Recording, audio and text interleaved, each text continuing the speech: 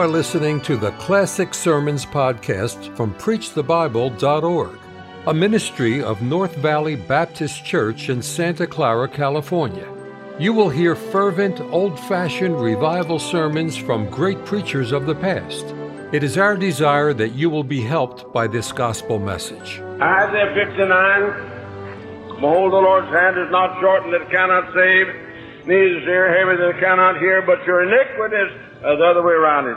The Lord's ear is not heavy, it cannot hear, neither is the arm shortened that it cannot save, but your iniquities is separated between you and your God, and your sins have hid his face from you that he will not hear. Now here's a wonderful thing and a sad thing.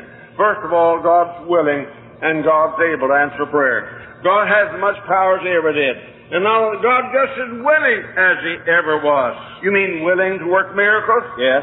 You mean willing to answer marvelous prayers? Yes, sir. I like that. Amazing, wonderful answers to prayer. God is willing and God's able. But your sins, oh, your sins. How often the Bible tells us, the Lord says, call to men, I'll answer thee and show thee great and mighty things thou knowest not. When I said, all things whatsoever you ask and believing ye shall receive. He said, wherefore I say unto you, what things soever you desire when you pray, believe and you receive them and you shall have them. Matthew 7:8, ask and it shall be given you, seek and ye shall find, knock and it shall be opened unto you. For everyone that asketh receiveth, he that seeketh findeth, them that knock it shall be opened. He says in John 14:13 and 14, whatsoever you shall ask in my name, that will I do, that the Father may be glorified in the Son. If ye shall ask anything in my name, I will do it. In James 4 and verse 2, he said, you lust and have not, you kill and desire to have and cannot obtain. You fight and war, yet you have not because you ask not. Oh, how many times God tells us, I'm willing to answer prayer, I'm able to, I want to, but your sins are in the way. Sin. What is it hinders a life daily answer prayer? Sins in the way. That's right. Behold, he said, not that I can't do it, but your sins are separated between you and God until he will not hear. Then would it be good if we could talk this morning on hindrances prayer and go through the Bible and find what the things are named particularly that hinder prayer, make it so we do not get our prayers answered. I'd like to help you this morning. Well, first of all, let's turn to 1 Peter chapter 3. 1 Peter chapter 3. And verse 2 verses we'll read to start with. Likewise, you wives, be in subjection to your own husbands, that if any may not the word, they may without the word be won by the conversation or the godly life of the wife, while they behold your chaste conversation coupled with fear. Here the Scripture is saying, you wives, be in subjection to your own husbands. He said, so that if you got a husband who's unsaved, he may, without the word, be won by the godly life and conversation of this godly wife who obeys her husband, even though he's unsaved. Now, down verse, he goes on to say, but rather that meek and quiet spirit that's in the sight of God of great price, and Sarah obeyed Abraham, calling him Lord, and you're to be like that. And then he said in verse 7, likewise, ye husbands, dwell with them according to knowledge, giving honor to the wife as unto the weaker vessel, and as being heirs together of the grace of life, that your prayers be not hindered. Now, obviously, he's talking about certain things that hinder prayer in the home. In the preceding chapter, he said to Christians, citizens, obey the government. He said, servants, obey your masters. Now, likewise, you wives, he said, be in subjection to your own husbands. And then he said, now husbands, he said likewise about husbands, not likewise in the sense of obedience, but he said the same kind of a plan I've got for you, that if one husband doesn't take his responsibility according to knowledge of the Scripture of a man's place in the home, why then your prayer is hindered. Evidently, this is summing up a series of propositions. You don't obey the government, your prayer is hindered. If a servant doesn't obey his boss, prayer is hindered. Wife doesn't be subject to her husband, her prayer is hindered. And a husband who doesn't dwell with the wife according to knowledge of God's plan for the home, then he's a slacker and his prayer is hindered. So we're talking about hindered prayer, and here in the home life, then prayer is often hindered. I read down in verse 12, the same chapter, he quotes from Psalm 34, and he says, for the eyes of the Lord are over the righteous, and his ears are open unto their prayers. But the face of the Lord is against them that do evil. God's open to prayer. God wants us to pray. How He delights to have our prayers answered, but your sin comes in the way.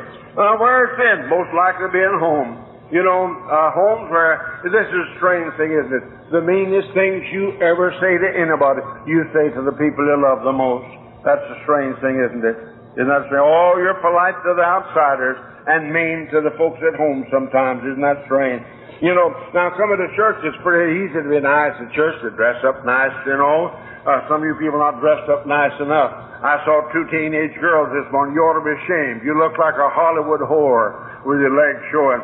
Why would you want to go around and look like a harlot? Why would you want to show your legs or your breasts and try to make out that if you could attract some man's lust? Wouldn't that be a silly thing?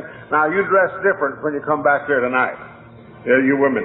But I'm just saying the Scripture. Now, don't laugh about it. I'm not talking fun. I'm talking about good sense. Christians ought to dress like Christians and act like Christians. Yes. And you men better see to it. God intends you to look after your families on this matter, too. Go a little further here. Now it says on this matter, you know what? You can be public very nice. Oh, you look nice in public and so on. You wouldn't suppose there's any woman here screams at her children, nor any man that's an old rough there at home with you.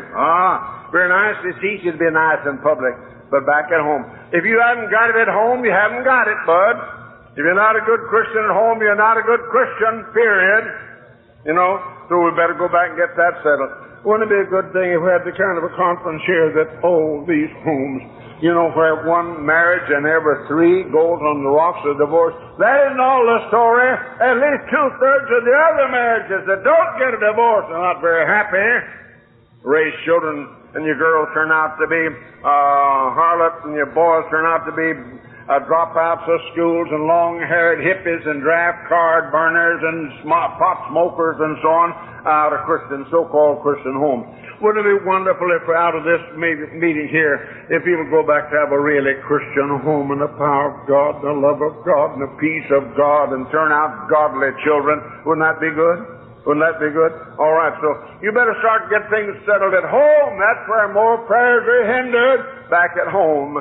So he said, you wives, you want your prayers answered? Then you be subject to your husband. That's right. Well, he said, if he do what, yes, you'd like, if he lets you be the boss, then you'd obey him, wouldn't you? No, that's the Lord's plan. And here he said, you wives, be in subjection to your own husbands. That, if any be not the word, they may without the word be won by the conversation of the wives, while they behold your chaste conversation, coupled with fear. You can win your husband. He said, well, that's a hard business. No, it's not hard. You think it's hard on students to have a teacher in school? Huh? You think that? You think hard on a citizen to have a mayor in a town? No, it's not. No, it's not. No, that's silly. It's hard on children to have parents? No, it's not. It's not hard on a wife to have a husband. And some of you, it's hard. Some of you work to get one. You better be mighty glad you got one. And you better set out to be a good Christian at home, too, and obey your husband. That's God's plan. That's God's plan. So it says, yeah, well, the husband's the head of the wife, and but the wife's the neck, and she turns. You talk like a dirty fool. You talk like an infidel. Christians ought not to use that kind of language. If you think it's a joke to joke about what God commanded and make a light of what God commanded, you're not a good Christian. You're a nut. And you better take it to heart. Christians ought to set out to have a Bible kind of home. You know that? That's right.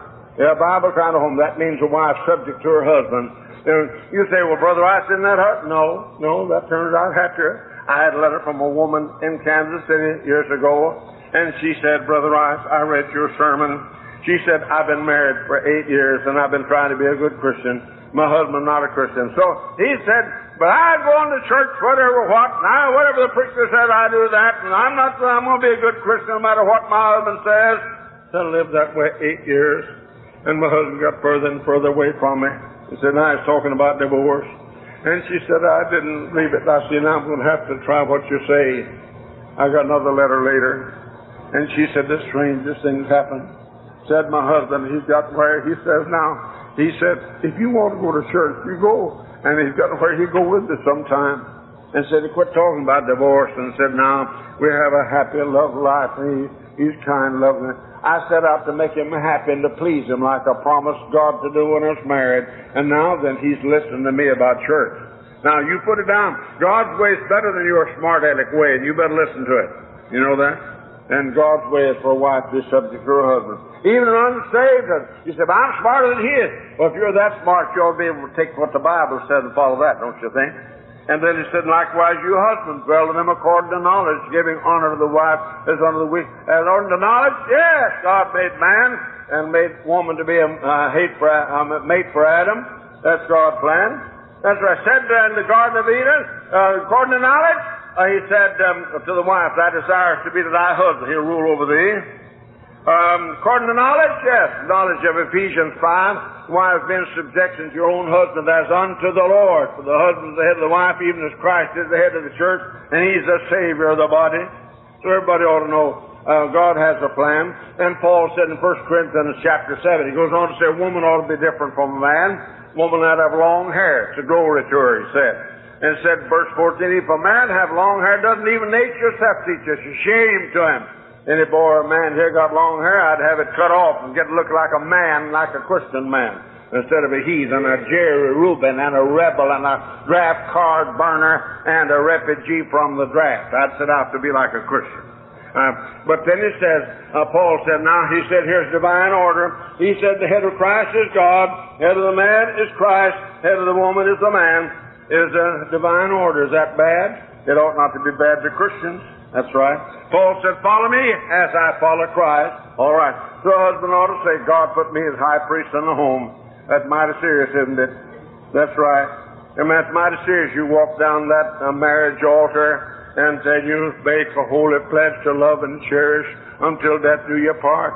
And you are supposed to represent Jesus Christ and to love that woman as Christ loved the church. And that means love her when she's young, love her when she's old. That means love her when she's pretty, love her when she gets ugly. And that means love her when she's nice to you and love you when she talks you to death too. But love is based on your character and your playing the vow to God, not based on how pretty she stays and how she woos you with the wiles of a woman. No, a husband to love his wife as Christ loved the church, and that's a mighty serious thing. And let's set out to have a home settled on a Bible basis. Otherwise, your prayers be hindered, he said. And the Scripture says here a very precious thing.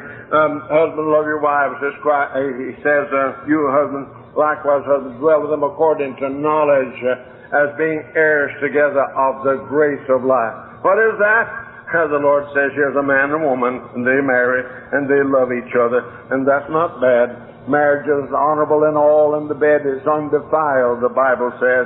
And he goes on to say there then, here's as the grace of life, God said, I'm going to bring into being an immortal soul that'll live for eternity somewhere in heaven or hell, and I'll put that in a little body created by the union of this man and woman. And so they have this marvelous grace of bringing eternal life into this world. That's a miracle, isn't it? And what a privilege. And so a man must go to marriage reverently, and a woman reverently. And a man feel, I represent Christ. And so he says, otherwise your prayers will be hindered. All right. So you better get things down. I'd ask God to cut off the bitter tip of my tongue, and I'd ask God to help me to be a good Christian back at home, and I'd learn to have peace and joy back at home, and then you raise godly children and have a happy home and the blessing of God. That's right. All right, so then that your prayers be not hindered. It wouldn't be a bad idea if a lot of people go back to your cabins or back to home and wherever you go, and some of you men pull that lady down in your lap. She hasn't sat there a long time. I know she weighs 80 pounds more than she did when you got her, but you better let her sit on your lap a little and say, I declare you make the best biscuits, and I'm so glad I got you, and if I had to go all over again, I'd marry you instead of some of these little pretty little whippersnappers. And you say to him, well, I sure like you. I know you got a paunch now and you're getting bald-headed, but you're the best man I've ever seen, and I'm so glad to have you. You better set out to be good Christians at home in the marriage relationship and contact and kind of speech and kind of caresses that good Christians ought to have at home. That's right. All right, you want your prayers answered? Go back home, be good Christians at home. And what else? What hinders prayer? Wrong with other people besides the home, too. I turn to Matthew chapter 5. He just said there that whosoever say to his brother, thou fool, should be in danger of hellfire. Watch your tongue now if you want to get along with God. Watch how you feel toward people if you want to get your prayers answered. And then it said, now verse 23, 24, Matthew 5, 23. So he said, when thou bringest thy gift to the altar, and there rememberest thy brother hath aught against thee, leave there thy gift before the altar, and go thy way. First be reconciled to thy brother, then come and offer thy gift. You want God to hear your prayer? Now here's an Old Testament picture. Here's a man coming up to Jerusalem to sacrifice. He brings a lamb. He ties front feet together back, and got it on his shoulder, and he carries it down him. He lays it down to the priest. Isn't that a pretty lamb? Male lamb, first year. Best one I got in the flock. Yes, sir, I just watched him. He's the first one born, and I saw he's fat and pretty, and I said, I'm going to give that to God. Now, once you put the lamb on the altar, and cut its throat, and catch the blood, and dress it, and so on, this is my sacrifice. And the Lord said, wait a minute, don't put that trash on my altar. Well, Lord, but listen, I'm trying to obey the law. I was giving the sacrifice. And the Lord said, any kind of outward obedience, that when you're wrong with other people and you're crooked in other people, then you can't honor me here with a gift. No. He said, you say, but Lord, he said, this picture of my face in the coming Messiah. I'm a fundamentalist. I'm premillennial fundamentalist. I'm a pre-tribulation rapture premillennial fundamentalist. I'm a pre-tribulation rapture premillennial fundamental Baptist. I know the Lord said, but as long as you're wrong with others, debts unpaid or apologies not made and friendships not restored, then you can't give anything I want, God says. You mean that the Lord don't care about all the nice pie singing and going to church and giving off? You're not going to pay up honest debts and be right with other people. No. So go be reconciled. What's the first thing it takes to have revival? Somebody said pray. No, not praying. First thing is go pay up debts and go make apologies and go restore friendships so you can pray and so God will hear you. That's right. Wouldn't it be good if we had the kind of revival people got to doing right? You're paying debts and so on, doing right. I think about debts unpaid. I preached on the radio in Dallas, Texas. I had a letter from Man Center, Texas. He was a merchant in a general store. He said, Brother Ice, he said, I'm in closing. He said, $10. He said, some time ago, a man walked in here and paid down $25. You know, he moved out of the community. He owed this 10 years and didn't pay it. He walked in the other day and paid it. And I said to him, I never expect to get that. He said, no, and I didn't expect to pay it either. But I've been hearing Brother John Rice on the radio. I've got a lost boy. He's going to the devil. And John Rice said, if I'm going to God to hear my prayers, I'm going to have to pay upon his debts and so on. So here's that $25. And the merchant said, well, I heard a Methodist preacher one time say Christians ought to pay the debts. I gave him $10. I'm sending $10 to you. If I ever hear anybody else preach on this, I'm going to give him the other $5. Well, I preached on it again right away, but he didn't hear me, evidently. But I'm just saying, isn't it a strange thing? You want to be a good Christian and be a dirty cheat and liar and a thief. Yeah. You want to be a good Christian, but don't want to be honest. And no.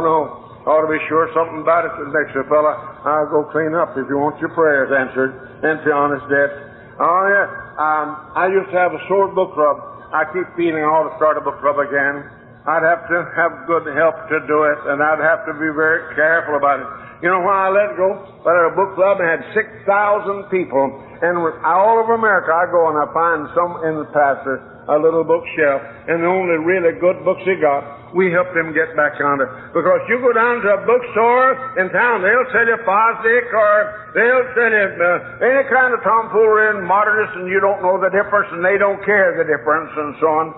And I thought, I must help preachers, and I did. But I'd let stop. You know why? We had a clear-cut signed agreement. Everybody joined the book club with this agreement. Listen, I'm going to give you a certain book for joining. And then every month we'll send you a little brochure, and it'll say, number one choice this month is so-and-so. It's so many pages. And I had Dr. Edmund, Dr. Bob Jones, Dr. John L. Hill, Sunday School board man, and my brother, Dr. Bill Rice, and Dr. Robert G. Lee, and other men, the best men in America. And here's what Dr. Lee says, here's what Dr. Bill says, and so on. And I said, if you want that, let it come. But if you write nothing. And then here's the number 2 if you'd prefer that. And every time I enclose a card. Now, if you don't want any book, send back, say, no book this time. Or say, I want number 2 instead of number 1 or number 3.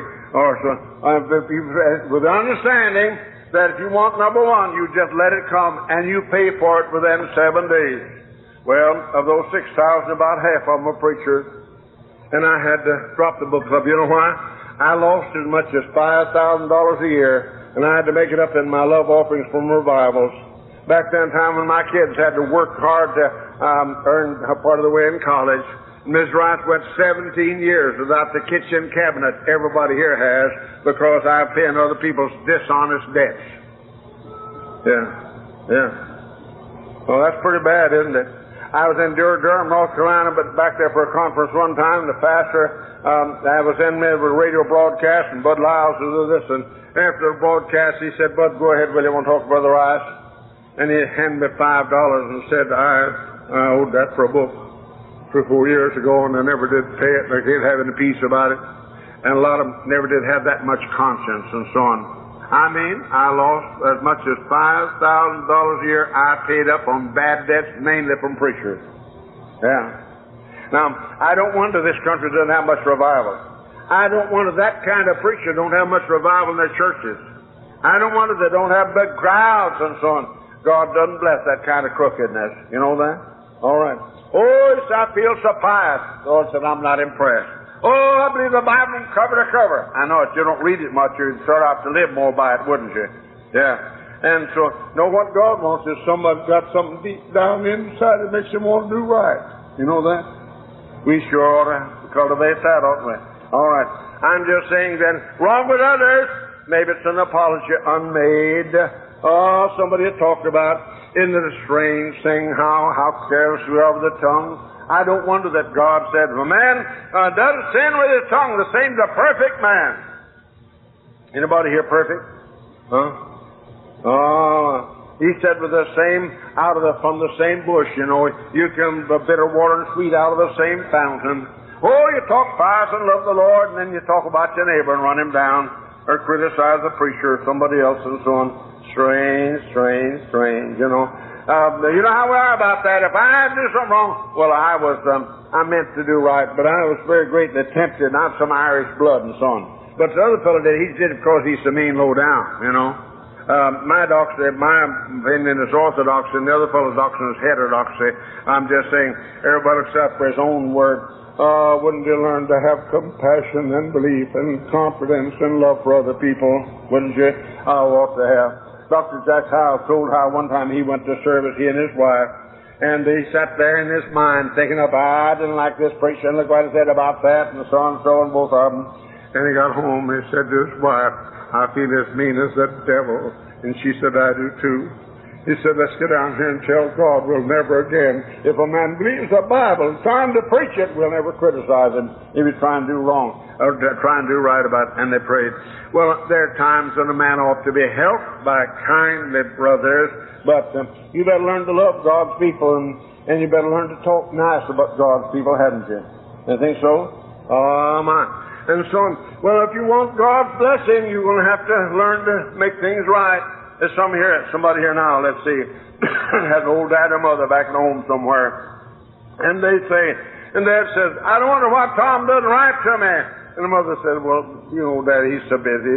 Yeah, I know, Mother takes up for it, but her heart's hungry at night. They go to bed and wonder why the children don't write. And the mother said, well, I bet it's the daughter-in-law. She's the one who holds them off and so and so. And they don't write. If there's anybody here and you've got a godly old dad or mother, and you don't pay them much mind, and you don't write to them, and you don't make them happy, and you don't remember Mother's Day and Father's Day and Easter and Christmas and birthdays and so, then you're going to have a hard time. You go to pray with some hungry heart over there to whom you owe more than you can ever pay. And if they're hungry-hearted and they're mistreated and left alone, you're going to answer to God for that. Oh, yes. If thou bring thy gift to the altar, and there at the altar, remember, thy brother hath aught against thee, then leave your gift there and be reconciled. That's right. You better make it right.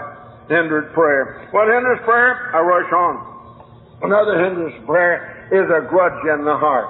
You know, in Mark chapter 11, the scripture says, verse 24, wherefore I say unto you, what things soever you desire when you pray, believe you receive them, and you shall have it. But the next verse says, but when you stand praying, forgive if you have aught against any, for if you forgive not everyone his brother his trespasses, neither will your heavenly Father forgive you.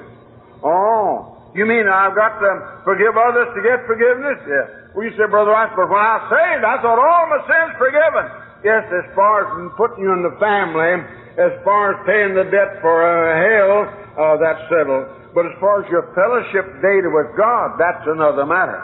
There are two senses of forgiveness in the Bible.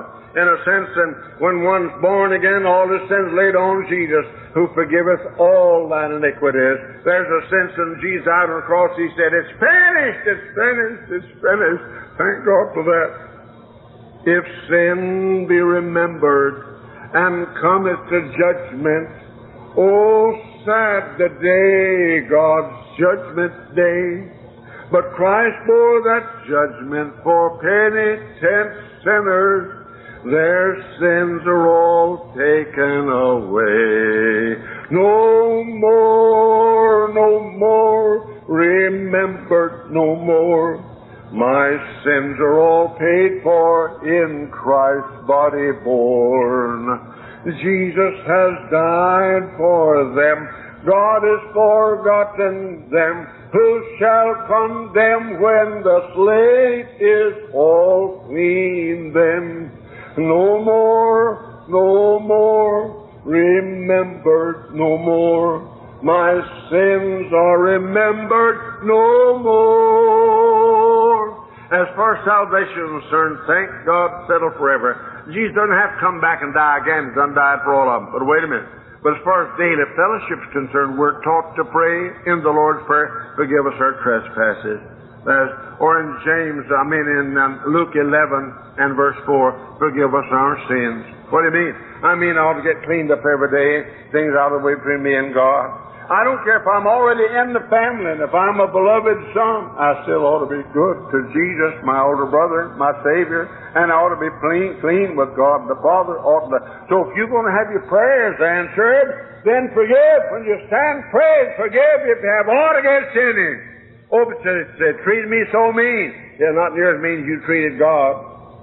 No. So you're supposed to forgive if you want God to forgive you. You know that? Oh, yeah. You notice how God hates this grudge business. In Matthew 18, he said there was a king, and he called his creditors and said, now pay me what you owe me. And one Lord owed him 10,000 talents. You know how much that is? About $2 million.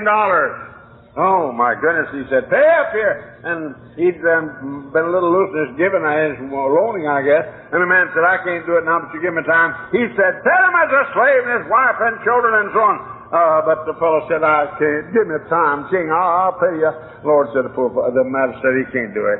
All right, blot it out, mark it out. He can't pay it. And that fellow went home, and he had one of his servants and said, now you owe me 300 pence. I'll pay every dime of this. Well, some of the other servants heard it. They went and told the king. They said, you know what that fellow did? You are willing to forgive us $2 million. And the fellow owed him $5 or so. And look what it did to him. And the king called him in. He was angry. And he said, all right, you pay me what you owe me then. And they said, turn him over to the tormentor till he pays it all. Now here's a strange thing. And the Lord Jesus said, so shall your heavenly Father do to every one that forgiveth not his brother his trespasses. Turn to the tormentors? Does that mean God will let you go to hell? No. It means brothers hate brothers. It means church split wide open. It means an unhappy marriage and maybe divorce. It means the bitterness and ruin because grudges. I've seen it, how many split churches. I've seen it, split homes wide open. I've seen it break up marriages. A grudge in the heart. How wicked. How wicked. So, no wonder the Bible says, let not the sun go down your wrath. Watch every day about sundown. Be sure. Don't go to sleep till you've gotten everybody forgiven. Make sure about that. And the Lord said, you forgive and I'll forgive you. I come from a horse trading family. And I know a bargain and I see one. And the Lord says, John, I'll forgive you everything in the world if you just forgive others. I said, I sure take you up on that. A Christian ought to forgive. You a grudge, a hateful, burning thing makes you unhappy. You're not happy about it. It can't do you any good. Why don't you forgive it then and have peace? Christians ought to. If you're going to get your prayers answered, you must. I was in Woodbine, Texas, a revival. A church had a big split and fired the pastor. They had a fist fight in the church house. Some of the deacons and some of the other folks, a fist fight in the church house. And a lot of people swore, never go back again. County missionary said, let's get Brother John Rice here. I was student pastor in the seminary. Let's get Brother Rice for revival. So I went up there, revival. And everybody's mad at everybody else, but when I began to preach very plain about it, they got madder at me than they were at other folks and so on. And the county missionary said to me, well, Brother John, he said, I preach plain too sometime, but then next day then I put a little salve on it and so on. I said, I'll put salve on when to get this thing cured up, that's all. And so he said, would like me to preach? And they get mighty bad. I said, no, sir.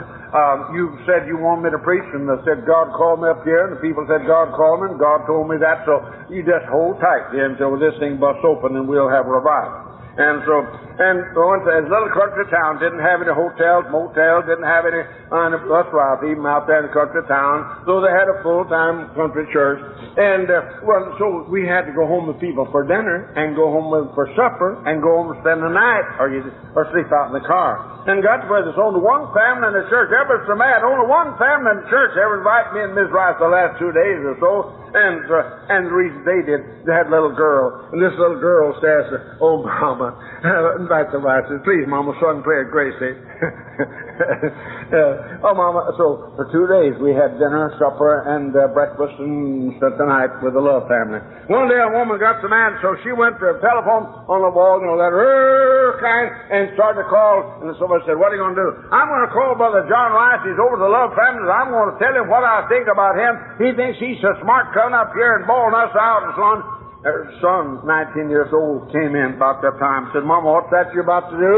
I'm going to call Brother John Rice and tell him what I think about him.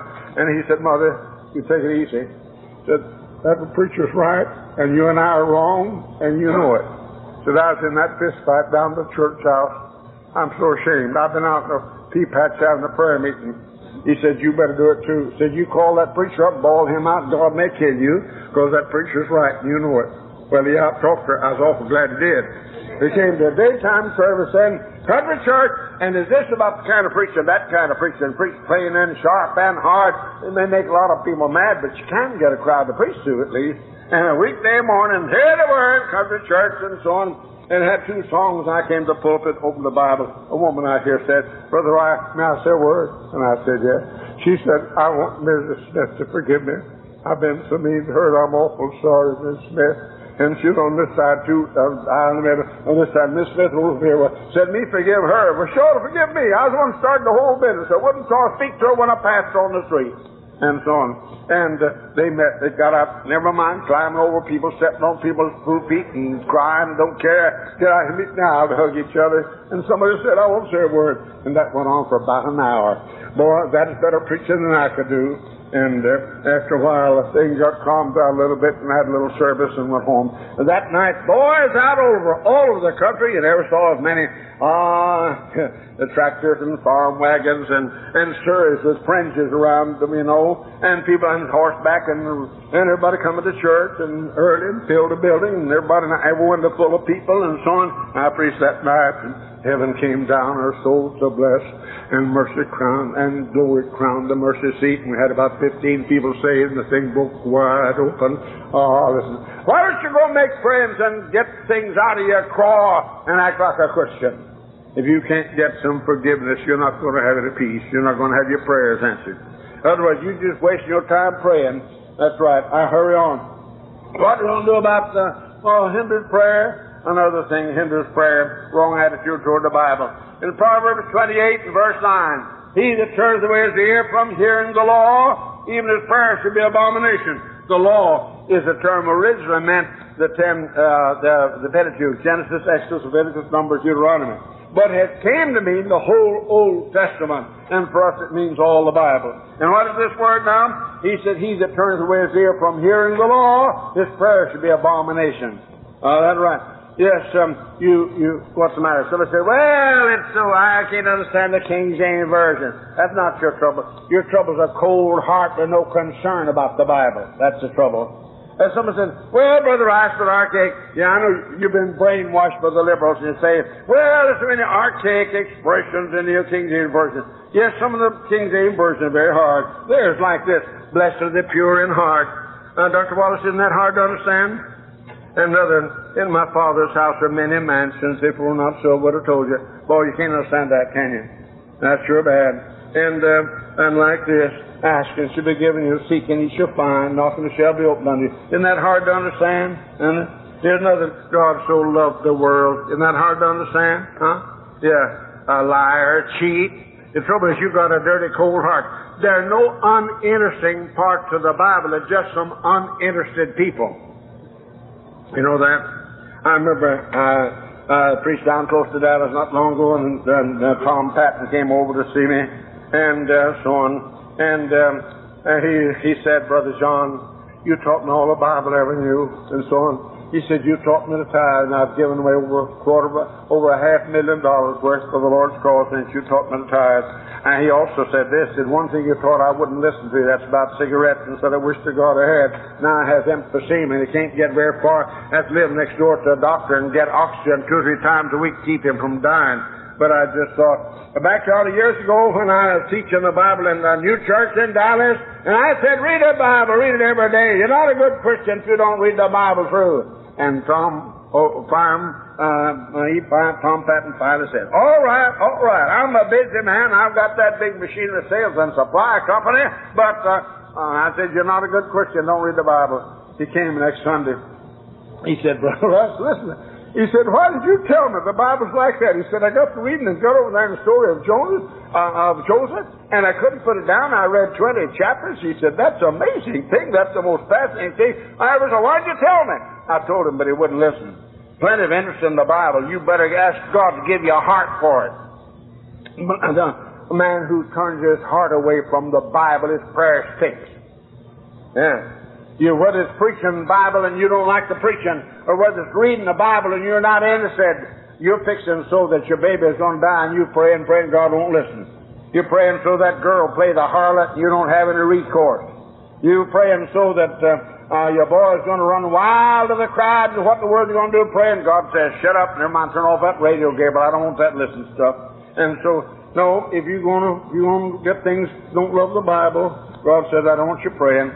It stinks to me. I heard about an Italian came to America, and in Italy there's so many statues. Down one park in Rome, you go for a mile, but every 20 feet is a character of a famous statue only, and so on. And this Italian came to America and said, what can I do to make a living? Be surprised didn't have any statues down around like they do in the old cultured countries. So he found out you could buy some metal forms and flow with past repairs and come out, you know. You see them by the roadside sometimes where they have a steer and so on. Well, it could find a bust of Napoleon, and one of George Washington, and one of Garibaldi, the father of Italy, and of other famous musicians. And so he said, all right, he made these, had a basket full of these little plaster of Paris casts and statues, you know. And then New York City, the man coming down, had a basket full, how to buy the gold, the Garibaldi, only 50 cents, buy the Garibaldi. And the man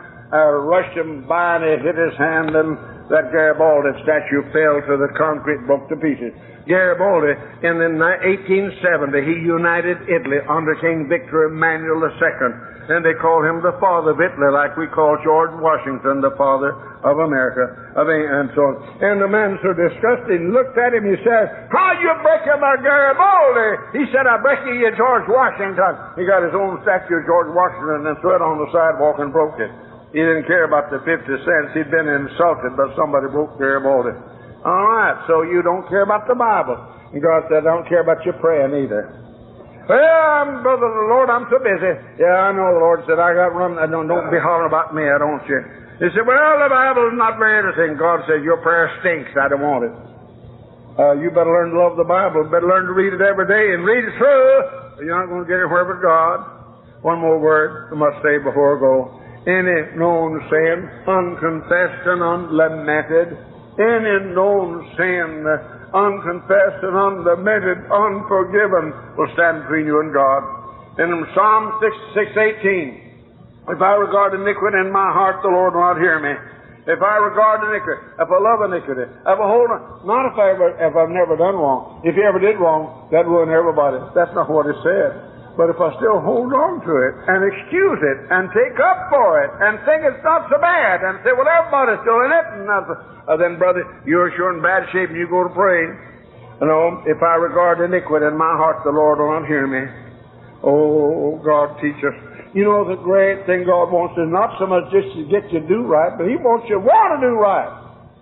It's not just so much God wants you to quit your sins, but He wants you to say, I am, I don't want them, God forgive me. You ought to be like Paul. Maybe you say, when I want to do right, I do something wrong. But you ought to be able to say like Paul, oh, wretched man that I am. I'm not happy because I do wrong. I hate the thing. You better get where you want to do right. You better get where you love the Bible. And so, what is that sin unlamented? What is it? Cigarettes? Maybe so. What is that sin? Dirty tongue? I don't know. What is it? Esquire, Playboy magazine, and dirty pictures. What is it? What is it? Is it the jingle of unholy money or the taint of unholy skirts, I wonder? Is it the rustle of unholy skirts? Listen, I don't know what it is. Oh, bitter, bitter words, how they curse and burn, and how they damn people, and how they shut up heaven when we want to pray. What is it? Unforgiveness? What is it? You boys and girls, rebellion? And you're not a good Christian. You don't get up first time you're called, you're not a good Christian. And if you don't have something settled so the next time you get up early, then you haven't got a good dad either. Yeah. What is it, wife? Rebellion in your home. What is it? What is it? What is it, man? You don't take a responsibility and let the thing go to the dogs. So on. He that spareth the rod hateth his son, but he that loveth him chasteneth him betimes. And so you say, well, I just don't have a heart to beat him with it. No, you don't have any character to do right, and so you let the boy go to hell. You don't have integrity and character enough to do right the unpleasant way, but you better do it. Here's God's plan. He that regardeth, if I regard iniquity in my heart, the Lord will not hear me. You want your prayers answered? Oh, then turn from sin. There's somebody here today that ought to be writing some letters. Somebody here's got somebody else's lawnmower in your garage. Somebody else here borrowed a book and didn't take it back. Dirty thief, crook. Yeah. Somebody here talked about some mean and so on, and you didn't apologize. You better apologize. Young man down in Greenville, South Carolina, came to me after I'd preached. He said, oh, Brother Rice, when I was sophomore in university, I didn't study, came up finals exams. I didn't know the answers. So I cheated. I stole the answers and so on, and I didn't deserve it. I've got to go back, he said, and confess it, and they took my diploma, my degree away from me, but I got to go back. And later he came back and said, oh, Brother Rice, he said, the dean said, well, how'd you get along after that? You so far behind. He said, boy, I had to work like a slave to catch up. I'd left so much out, and I had to learn it. Well, the dean said, all right, so now you had to work hard to make it up, and you've confessed it, and we forgive it, and so things are all right. Oh, I'm glad to get that off my heart, he said. Stolen things unrestored. Apologies unmade, I wonder. Grudges that you dig out by the roots and throw them away. Thank you for listening to the Classic Sermons podcast from PreachTheBible.org, a ministry of North Valley Baptist Church in Santa Clara, California. To listen to many more powerful sermons, visit our website, PreachTheBible.org. If you enjoy Christian music and programming, visit knvbc.com for Christian music you can trust.